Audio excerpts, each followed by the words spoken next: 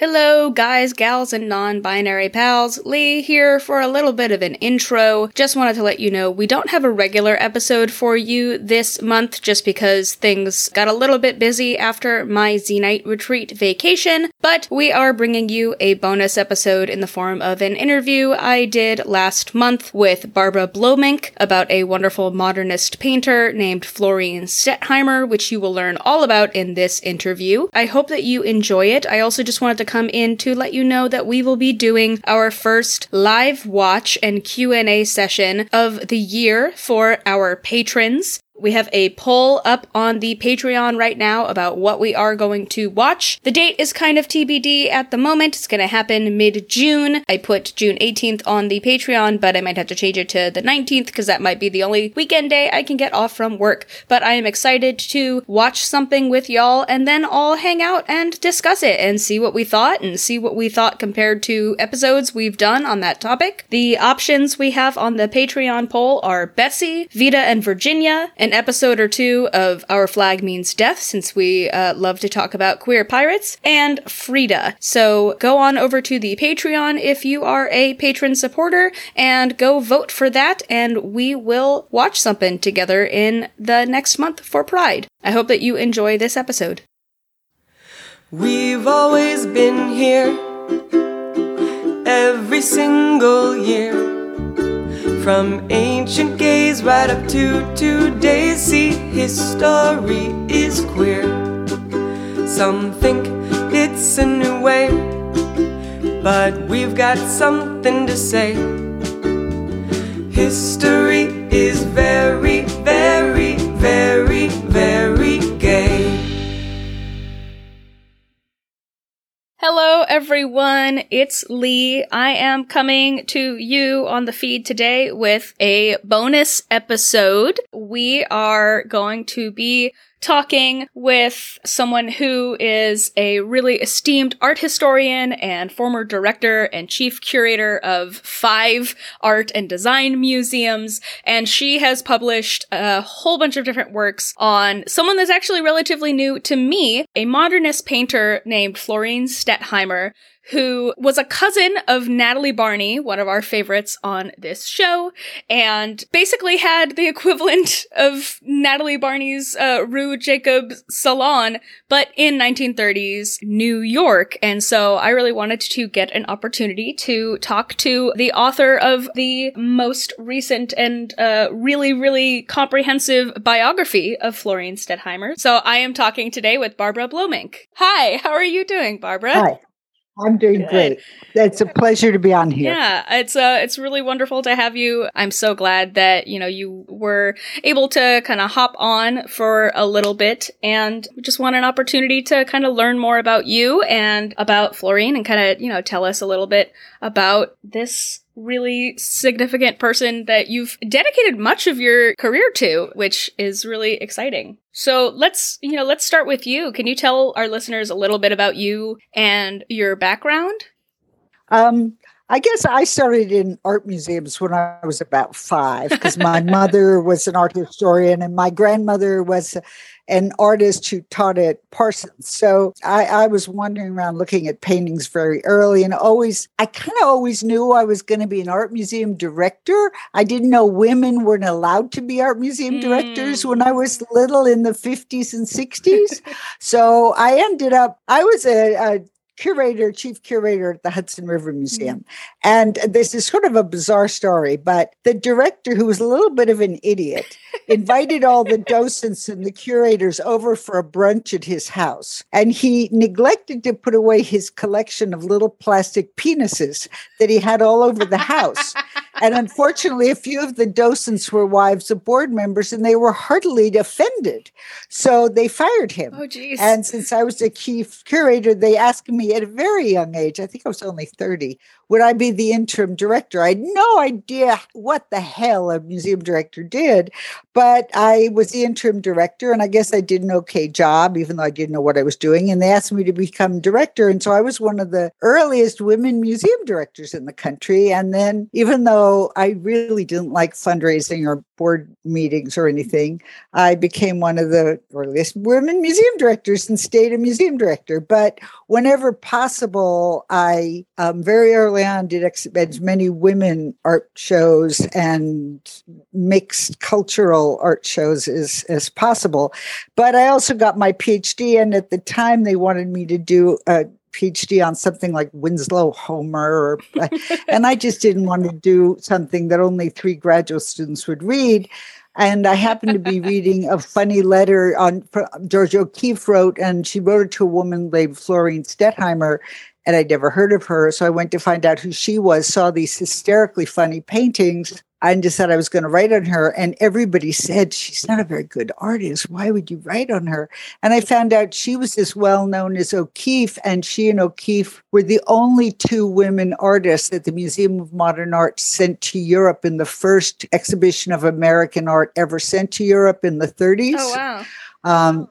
So I said, I'm going to write on her anyway. And so I wrote my thesis on her. And in 1996, I managed to co-curate a first retrospective of hers at the Whitney. It was the first retrospective since her best friend, Marcel Duchamp, a rather well-known artist, did a retrospective of her at the Museum of Modern Art at her death in 1946, which was the only retrospective of an artist he ever did. Oh, wow.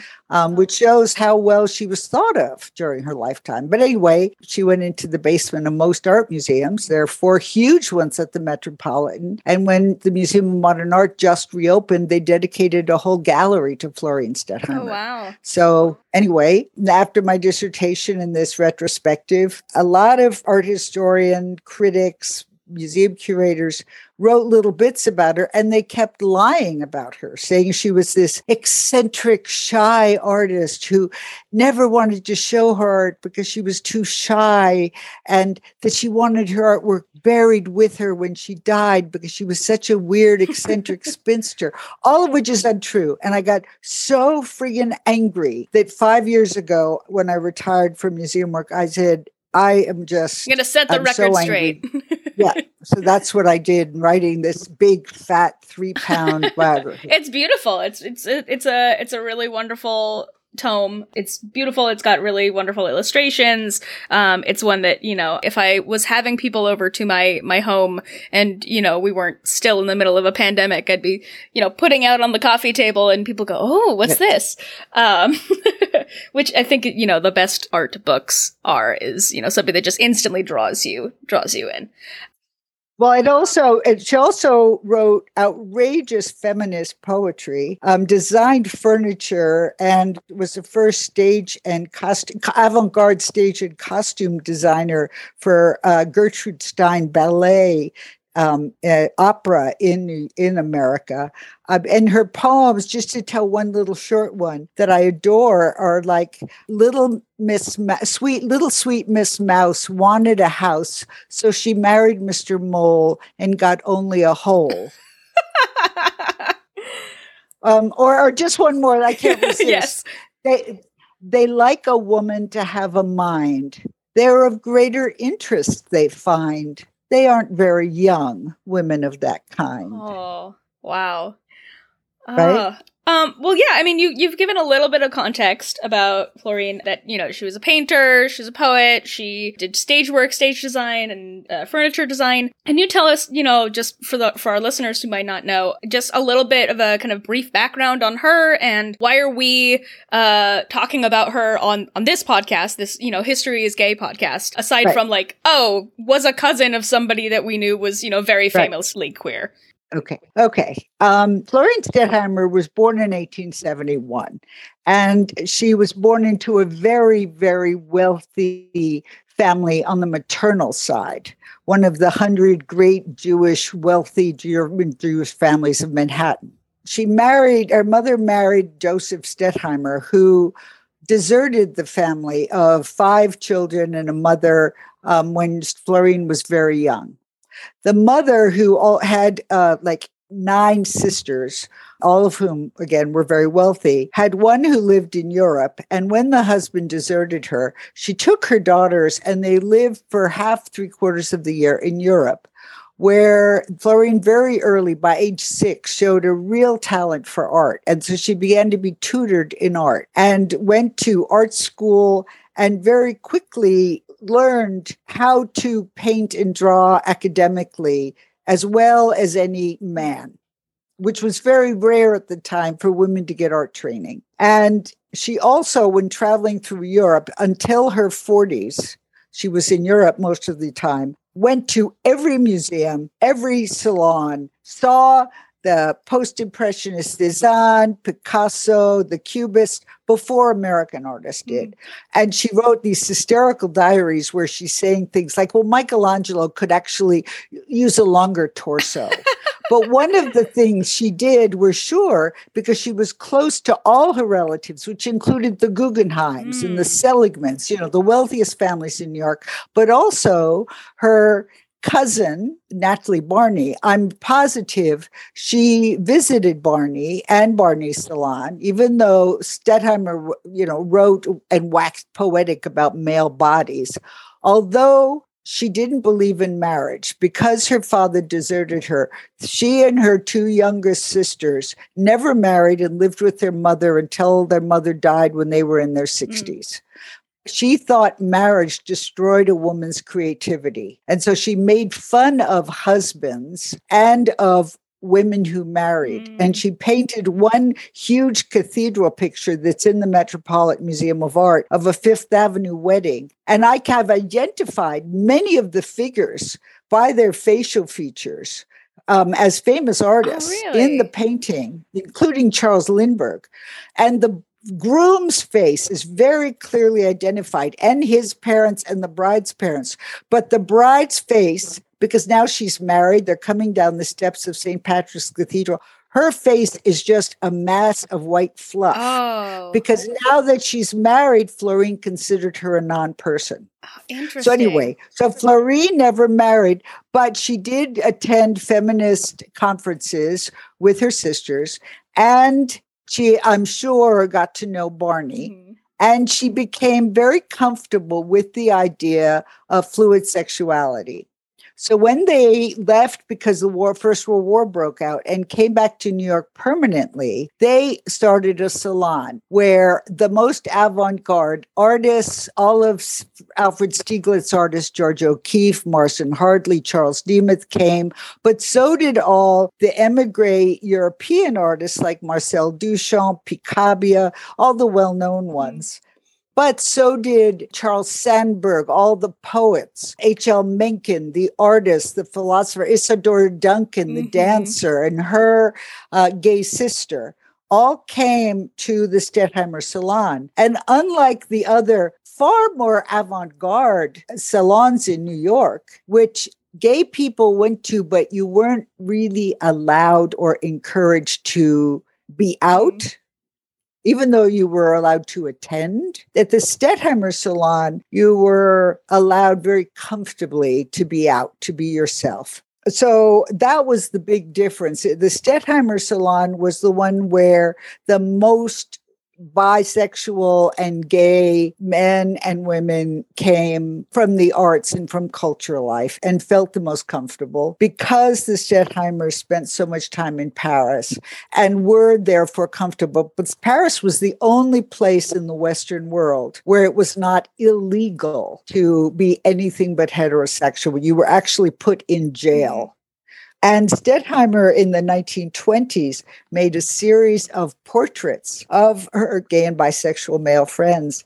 And in a number of them, they're very funny, but in a number of them, like for Virgil Thompson, the gay composer, she would add these funny little symbols. Like in his, she put a big, huge black pansy in the corner, which was, of course, a symbol of a pansy, a gay man. He was horrified, but his friend, the art critic Henry McBride, said, look, anybody who knows, and anybody who doesn't know won't recognize it. And then for the author, Carl Van Vechten, who was very influential in the Harlem Renaissance, she gave him a red tie and bright purple socks, which were, again, symbols of bisexuality or being gay. So, and actually for the dancer Nijinsky, who was bisexual and also was the only ballet dancer who was male who could dance on point. She painted him as both female and male. And she put him in a costume where looks like he has breasts and a tiny waist and is dancing on point, which is mostly what female ballet dancers did. He was the only male who could do that. But she also gives him hairy armpits and a large Adam's apple and these big male thighs. So she paints him as male-female. Right.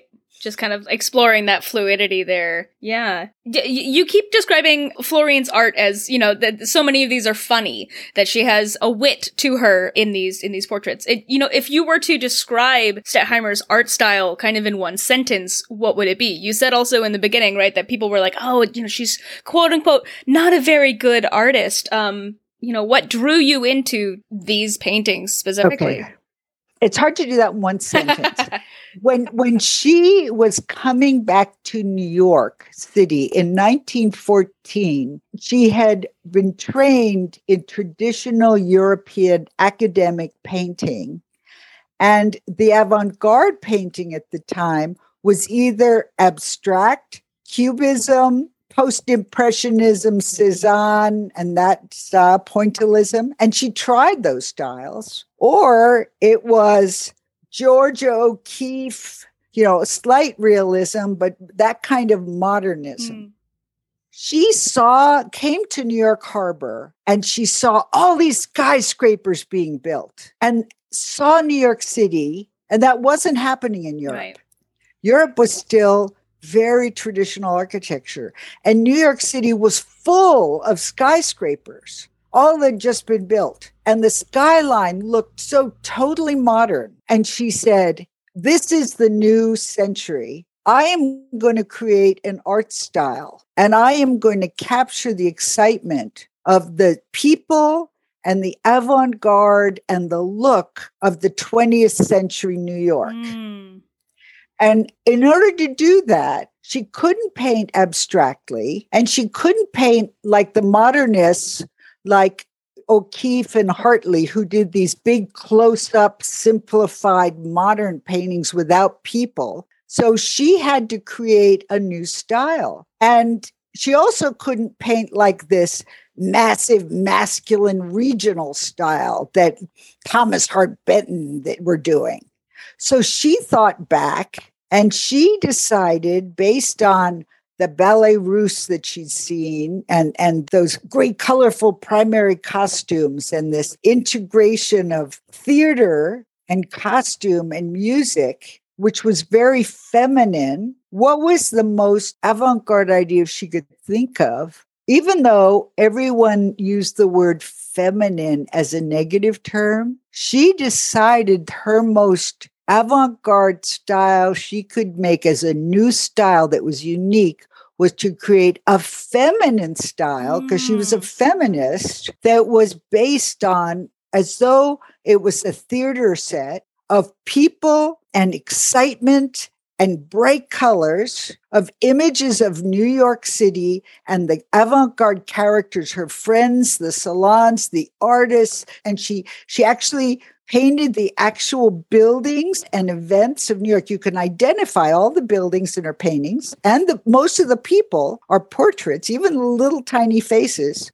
And her paintings are like as though the curtain opened on a stage and everything was frozen for a moment. And in some paintings, you actually have curtains. So in one sentence, Florine Stettheimer painted the avant-garde characters and documented the imagery of avant-garde New York City between the world wars. Yeah, it's so interesting that you say, the curtains are such a common motif.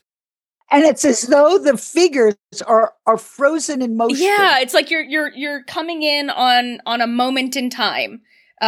Which I imagine is kind of what it would have been like to, walk into a salon and just be immersed in a whole different world, and a world that once you leave the doors of that place, you have to go back to pretending you're a certain way and of a certain life. And, I think, looking at these, there's a lot of free is a really good way to kind of And in 1920, women got the vote. And within a few years, she did 2 paintings, big, and her paintings are huge. They're 60 by 50. She did 2 paintings that are women. They're totally subjects no one else painted.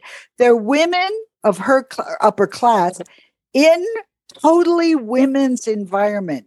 One is women in Bendel's apartment store, which still exists for wealthy women, but it's a sale day where things are on sale. And when women go into an apartment store and they try on a dress, it often gets caught in your hair, or you can't get the zipper, or you try to see what your ass looks like from the back. And so you do this kind of dance where you get all, and that's what she paints. So it's the inside of a department store, and there are all these women twirling around or trying to get the dress and tugging it or getting it caught in your head or contorting themselves. And in the middle, there's a table with all these scarves, and the women are literally leaping over the table trying to grab the scarves away from each other. Now, who else paints that subject, right? Or there's another painting of a woman-only swimming pool, where the women in the pool are naked and they're lying on these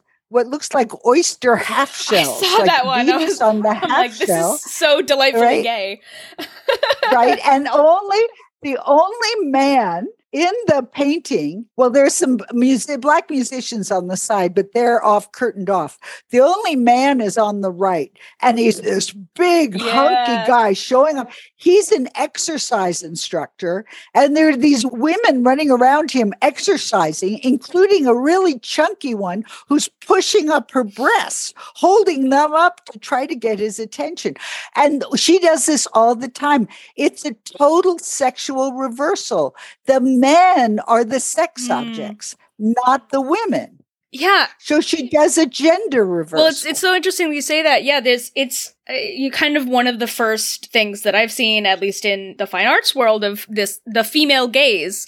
And she, not just in this one, but she did some pretty controversial and provocative other kind of sexually explicit works. Could you talk a little bit about some of those? Well, the most outrageous one, she did this nude self-portrait of herself. I discovered it in a box of paintings in 1995 that said not by Florine Stettheimer, that was with her estate works. And I mean, there were only 2 nude self-portraits by women that have since been found that were painted before hers. And the one by Paula Modersohn-Becker, who is considered the first woman to paint a nude self-portrait, is very much the traditional presentation pose where a nude woman is standing with fruit in her arms, as though presenting forward to a man. The second one wasn't identified as the artist for many, many years. And that's by Suzanne Valadon, a French artist, where it's a painting called Adam and Eve, where it was only fairly recently discovered that the Eve is actually the artist, and she's with her 30-year-old younger lover as Adam. Well, the third one is this painting Florine did at age 46 of herself in the same pose as Manet's picture of the prostitute Olympia. So here's this 46-year-old wealthy Jewish woman painting herself the same pose as a prostitute, only the prostitute, Manet, painted her prostitute with her hand covering her pubic hair. This 46-year-old wealthy woman shows her bright red pubic hair. In fact, she holds her bouquet right over it to make sure your eyes see it. And instead of having this sort of more demure gaze, she's holding her head in her hand and looking out at you like, really? Right. I dare you. It's totally a painting of a woman's experience of her body from a woman's gaze. And it is a completely feminist painting. And I think it is one of the first totally conscious feminist paintings. It's from 1915. It's an outrageous. Women who were born in 1871 had an average lifespan of about 46, 47 years. She was 46 when she did this, so she would have been considered an old woman, but she's painting herself young, But I mean, to show herself at this time, women, when they went to the beach, had to wear black wool stockings and black wool bathing dresses that went down their thighs. They couldn't show any skin. And here she is showing herself naked with bright red pubic hair. But that's not the most outrageous picture. Doing this book, I found another painting she never exhibited that she painted of her two sisters sunbathing and showering in an estate garden they rented for the summer. And when I look very closely at the one painting of her younger sister lying on a towel, she has red strapped shoes on and nothing else. And I thought she was just lying there naked, but then I really zoomed in between her legs. Florine painted the two lines of her labia wide open. Wow. And there is no painting from 1920 of a woman's genitals open to the sun. The closest by any woman artist that I know. The closest you get is Georgia O'Keeffe, and she even was like, I was just painting flowers. Exactly. And I've dared every art historian I wrote it on Facebook, and I've said it in lectures now since then. Just tell me any woman artist before 1960 who painted a woman's labia without pubic hair, which makes it even worse or better, whichever, before, around 1920, other than this painting. It's outrageous, especially for an unmarried, wealthy Jewish society woman, and especially one who all the critics and curators still was a shy, introverted spinster. Yep. I mean, they did the same for Emily Dickinson. It's the same. I get angry every time I hear that. It's like, Right. Right, which is why I wrote the damn book. Well, yeah. Speaking of that, this is not your first work on Florine Stettheimer. What makes this particular biography of her significant and different from other works that you've published before? What do you hope that people will take away from it? The first book, which I wrote in 1995 as my dissertation, there was nothing on her except this weird 1960 book on her written by a drama critic who only met her once, that was written in purple Freudian prose. That's the one that said, where he admitted that he made up all this stuff about her, but and exaggerated stuff. And he's the one who said things like, well, she probably wanted everything destroyed with her when she died. But then a few pages later, he said, no, in her will, she made clear that she wanted everything left to her sisters because they knew that she wanted everything donated to museums when she died. So he kept contradicting himself. But what would you think the media finds more interesting? A professional artist who knows her work will end up in art museums, because for years, MoMA... She showed at the first Whitney Biennial. She showed in all the early MoMA shows, right? So which is the media going to be more interested? An artist who wants her work destroyed, or an artist who knows her work is going to be accepted by all the museums when she dies, which it was, right? They donated it to all the museums and they all accepted it.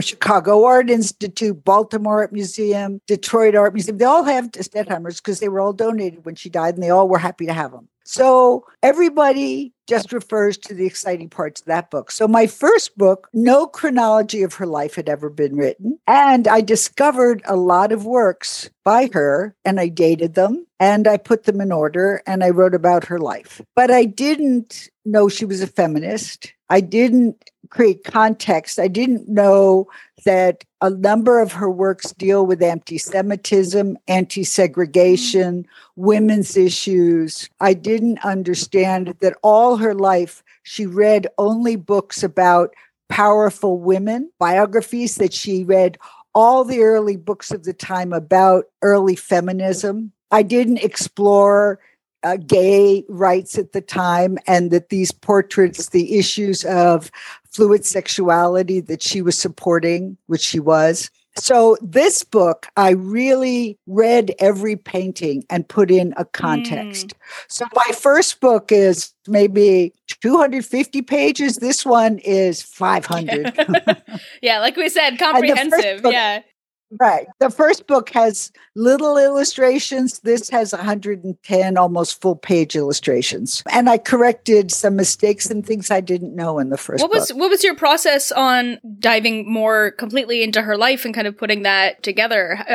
You said that you had, seen a couple of different pieces that hadn't been found before that you had found reference to in boxes or things like that. Like, did you speak to her estate? Like, what was your research process?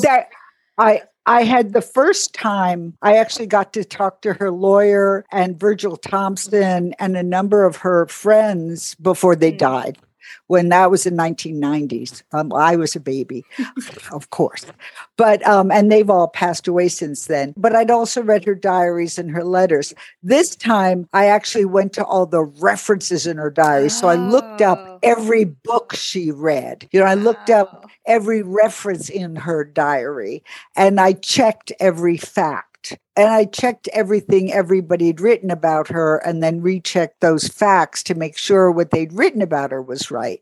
And frankly, mostly I really looked at every detail in her paintings.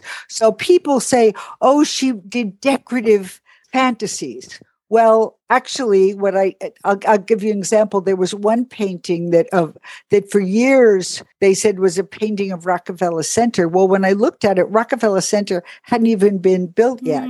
But this painting was up at Yale. But when I really looked at the painting, there was a tiny figure of a column with Christopher Columbus on the top of it. And I said, wait a minute, if anybody really looks at this painting, it's Columbus Circle in Manhattan. And I really looked at old photographs of Columbus Circle, and you could identify each of the buildings, which were there at the time. And in fact, she has little photographs of little automobiles in the ground floor of the buildings. And when I read up on Broadway, at the time, Broadway was called Automobile Row because that part of Broadway was where all the brand new car showrooms were. So she actually documented New York at the time, right? So when she did Wall Street, she put in Trinity Church, which is one of the oldest buildings in New York, which is right there in Wall Street. When she put the lions outside the library at the big public library down on Fifth Avenue. Everything. When she did a guy standing in a military uniform, she wrote to the Navy and asked them to send a picture of one of their uniforms so she could replicate it. She went, and when she wanted to put a singer, Grace, I can't remember her last name, something in one of her pictures. So she found out when she had a hair appointment and she had her hair done the same day. Oh, neat. But that's how, so she didn't paint decorative fantasies. That's one of these marginalizing things she people painted said her about life. it, She painted New York. Exactly. What was New York like between the world wars? What was going on? What was exciting? What did it feel like? What did it look like? What was going on what was the pulse, the excitement, the avant-garde, the new stuff going on? And she, what did the new movie theaters look like? That's what she painted. If you go to the Metropolitan, she painted 4 huge paintings. She called her cathedral. One is Broadway and the new talking movie theaters. One is Wall Street and the new financial district. One is this Fifth Avenue, St. Patrick's, the society wedding for the rich. And one is a painting of the Metropolitan Museum with this huge staircase in the middle, the Whitney Museum on one side and the Museum of Modern Art on the other, where the Picasso painting, the lions have taken off and they're playing in the middle of the hallway, and the Mondrian painting is on the floor and some little Cupid is playing hopscotch on it, It's like she's painting New York, and it's exciting, that's a perfect kind of segue into another question that I had, which is, you're an art historian, and that's such a specific kind of locus of like looking at the world around us. So why do you think looking at history specifically through the lens of art and creative expression is significant? What do you think we can learn about the world through art and also the people who have been making it? Okay, that's a huge question, and I'm going to start it backwards. For me, after being in art for so many years, when people ask me what makes art important across cultures and centuries, I say, I think and believe it's the works that have something universally human in it that touches us, that when we look at it, takes us out of ourselves for a minute if we really stop and look and we don't read the label. I hate labels. And we don't listen to an audio guide, but we just stop and we look at the piece. And it doesn't matter if it's a little pre-Columbian piece or an old master painting or a contemporary painting or a contemporary something. If we look at it and it somehow touches us and makes us feel something that takes us out of the moment, that's something universal that is human, that transcends time, culture, race, whatever. And that you can't put into words. It's uniquely creative, that some human being made, and that means that we're communicating with another human being, regardless of the time and the culture and whatever. And that's amazing if you really stop and think about it. You know, even though it's 300 years ago or 50 years ago or 1,000 years ago, somehow they made something and we're feeling something because of that. So that's astonishing to me. I think that somehow I find that very courageous. I'm not a creator. So to me, to give me a blank something and say, make something, that's so courageous. Because I see so much shit out there. The idea of my adding my shit because I'm not talented in that way. Oh my God, I don't want to add to all that shit. So I think people who have the ability to create something visual where they want to express something is a courageous act. And where someone has created a body of work where they've put themselves and their feelings and their vocabulary and their thoughts into a whole cohesive something where we can look back at it and they've captured a whole world and they can make us laugh and think and see things and spend time. And with Stettheimer's paintings, you see hundreds of things in these one paintings, even if you don't know who any of the figures are. I mean, in this painting with the wedding, she's got a little altar boy who's got his little scepter and he's peeking under the bride's dress like he's trying to sneak a look at her underwear, you know? And in another corner, there's another altar boy who's about to bash a dog with his little, thing. I mean, it's like, what the hell, you know? But she's capturing all these parts of daily life in there. And it's like, yeah, okay, that's life going on. And it's back in the 30s. And that's something. Wow. I just think that ability is amazing. So I don't know if I've answered your question. No, I think you've answered very well. Okay. Do you have like a particularly favorite anecdote or story from Florine's life? I mean, you were telling me the stories of her. Oh yeah, there's one that I love. There are lots that I love, but there's one where she's on a train and she's going with her sisters. They loved, even though they were Jewish, they loved Catholic churches because they loved the ritual. And so they were going to the place in France called Lourdes, where you would go and they'd have these curative waters where you would supposedly be cured from your terrible illnesses. I don't know how, but supposedly you'd go in the waters and you'd suddenly be cured. And as the train pulled up, there was a hill, and she saw all these crutches that had been discarded by people who went in the waters, and suddenly they didn't need them anymore. And suddenly, among all the crutches, she saw these corsets. They were also all lying there. And she wrote in her diary, I abandoned my corset a number of years ago, but it never occurred to me to donate it to the church. So I love that. That's a good one. Anyway, yeah. So there is a lovely, very sad poem that I'm hoping to find here. I think one of the things that I think is the saddest about her in her life is that she and her younger sister, even though they lived together with their mother for so long, didn't get along. And when she died, one reason that it's so hard to really get a sense of her personality is that when her sister went through her diaries and hacked out huge parts of it. So whenever she got personal and talking about a man or a love or anger or anything, her sister just hacked out those big chunks of her diary. So the only thing we really have are the parts that she didn't hack out and her poetry. And this is one of the most personal poems that I'm going to read because I think it's, so much of her work is humorous and so many of her poems are interesting and funny, but here's one that's not. Occasionally a human being saw my light, rushed in, got singed, got scared, rushed out, called fire, or it happened that he tried to subdue it, or it happened he tried to extinguish it. Never did a friend enjoy it the way it was. So I learned to turn it low, turn it out. When I meet a stranger out of courtesy, I turn on a soft pink light, which is found modest, even charming.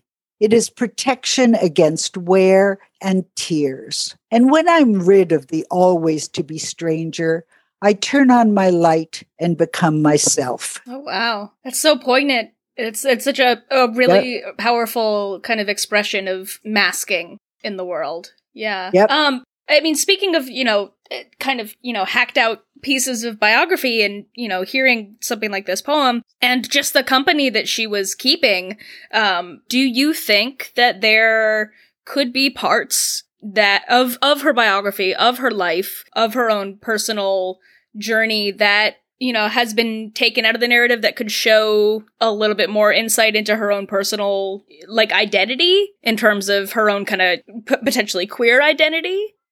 I'm sure not, because there are a lot of poems she writes about male bodies where she says, and she always kept this naked statue of male Adonis on her bedroom mantle. But she didn't like the idea of sex. She called that French love. And she really didn't think that was very appropriate. So she liked the pining. And she did paint one painting called Love Flight of a Pink Candy Heart, where she's on a balcony looking down on memories, and she has all these men who've come through her life, some gay, but who she cared about. And there's one man who I know she had a love for and a love interest in, and she thought he loved her over several years, and then he dropped her, and she wrote a poem about how her love splintered into a million pieces. But she did write one very short, she and Gertrude Stein, even though they worked on this opera together, absolutely couldn't stand each other the first time she met. And she did write just a 5-line poem about Gertrude Stein that does make a reference to Gertrude Stein's being lesbian. I'm going to read it. Gertie met a unicorn.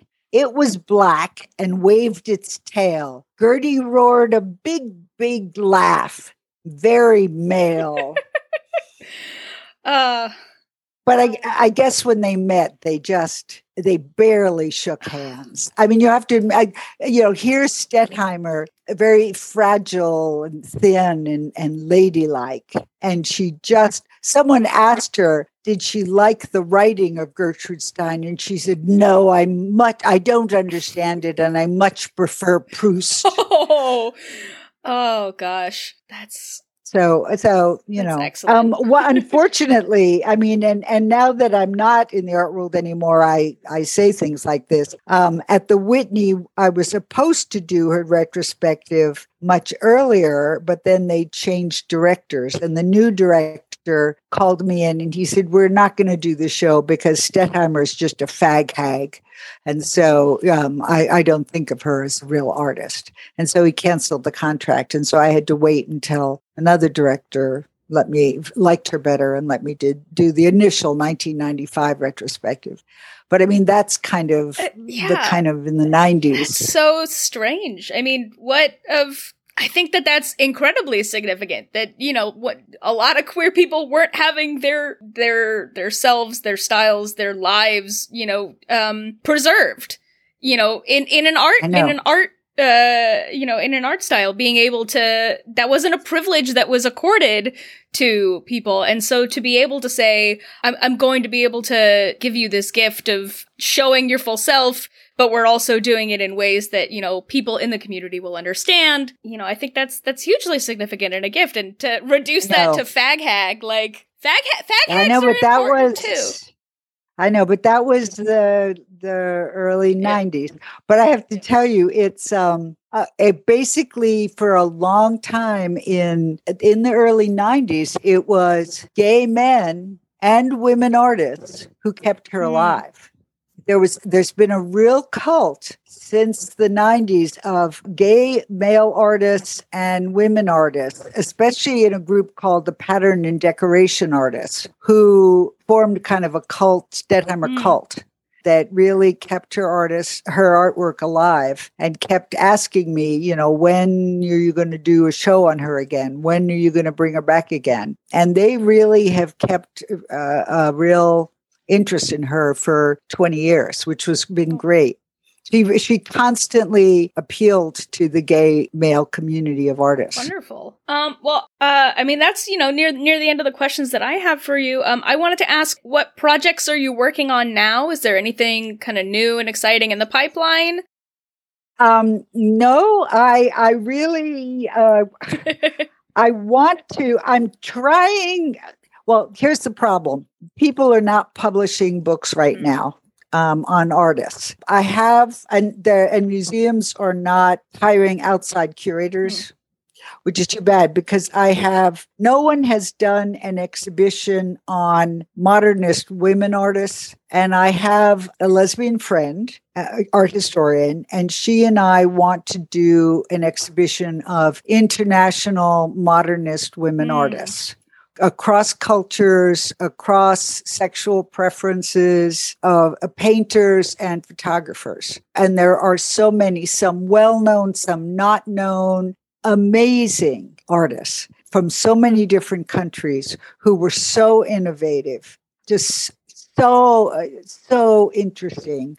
It's interesting as I'm saying this because now we really, I don't know. It sounds strange even to be saying women because a number of them now they're modernists. So if it was now, they probably, and a lot of them probably identify as trans, some of them, but that didn't exist then. Isn't that interesting? Yeah, well, I mean, I see that a lot with kind of retrospectives and a lot of scholarship on artists like Claude Cahun and Marcel Moore. Yeah. She's one of, there are people I would include. And I think Claude needs to be. We did an episode on the two of them, and we opted to use they them pronouns for Claude, mostly because of what they had specifically said about the preference for like if they were German and if they spoke German, they would have the option of the the neuter gender. Right. But yeah, I mean, we're starting to see a little bit more kind of acknowledgement of them. I would say just a couple of years ago here in San Francisco, the Contemporary Jewish Museum did an exhibition on Claude Cahun. And I actually recently, for my work, got to do an event with someone who just published a book on specifically their anti-Nazi campaign and their incarceration in the war. So, there's something kind of popping up here and there, but to be able to see, kind of a huge collection of all of these women and non-men and people who are kind of at the intersections of marginalization and oppression in a heteropatriarchal society, I think is something that would be really significant to see. It'd be fabulous. And because then, and it wouldn't just be written by hetero curator. It wouldn't just be my gaze. It would also be lesbian women written about from a lesbian gaze. Right. You know? And so we think it'd be really important show because then we would also ask these questions, which haven't been asked yet in the about the modernist era, for instance. Now, of course, but not looking back. But we can't find anyone to do it. Well, I wish you the best of luck. I'm sure that, that opportunity will come up. For our listeners, can you let us know where else folks can find more about you and your work? If you do any sort of social media. Well, on basically, well, two things. When I got sick of the corruption in the art world, mm-hmm. I mean, the museum world, the art world is corrupt. There are 600 artists that are shuttled from museum to museum to museum. There are 10 galleries whose artists go around and are in all the exhibitions. They're mostly male, white. They're the ones that get all the money. I tell young artists, create your own art world. Mine is old and corrupt, and you don't want to be in it.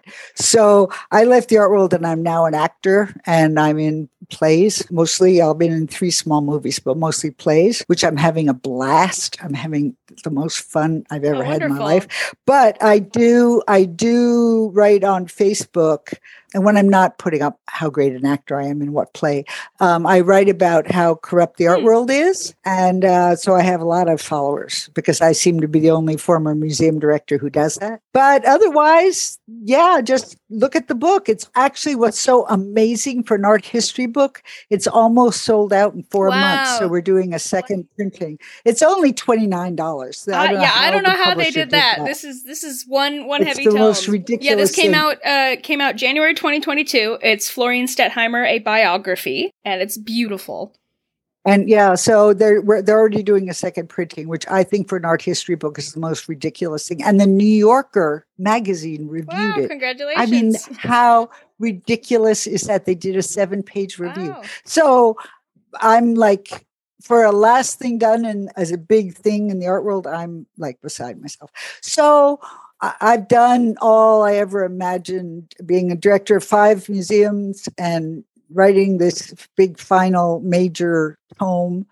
I feel my big thing was I wasn't going to die without setting the record straight on Florine. So now I've there done you go. That. Now I'm now hoping other young scholars write about her and that she doesn't disappear again. That's my big hope. You've certainly brought her into my life and the life of our listeners, and I hope folks check it out. Thank you so much for coming on and chatting with me today. It's been a really wonderful conversation, and I feel like I've gotten to learn so much just about the art world in general too. Is there anything that you wanted to talk about or mention that we haven't already discussed? No, I just, I've really enjoyed this, and, just keep encouraging gay artists. Keep encouraging fluid sexual artists to make work that speaks to others, and especially young kids who are not sure of their sexuality. Tell them to make art about it, because art touches other people, and it's a great way to explore yourself, find yourself. It's a way to create and communicate and find a way to place your feelings. So it can help heal and it can help find yourself. So use Wonderful. It. Well, thank you so much. Thank you. This has been great.